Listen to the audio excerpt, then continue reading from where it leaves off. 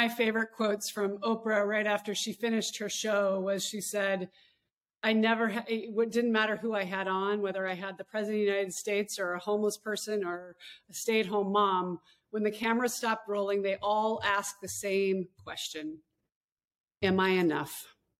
And you touching base with each of your players, that's what you're sending them, right? That message of I am enough. I am seeing whether I'm the starter or whether I'm just getting water. I believe that's so important as we work with young athletes. I coach the little 9 and 10-year-olds, right? And it's high fiving them in between every play, but letting them know that they matter. And I love that you do that in such an, individual way. I think that's so critical right now for our athletes. And I don't think as a young coach, I was as good as on that. I think it became being a parent. And I think, so much has happened, evolved over the years in coaching.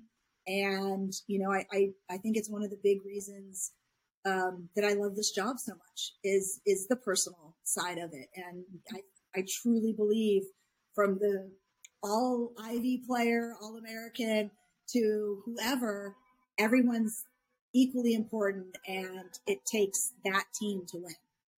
Oh, I love that.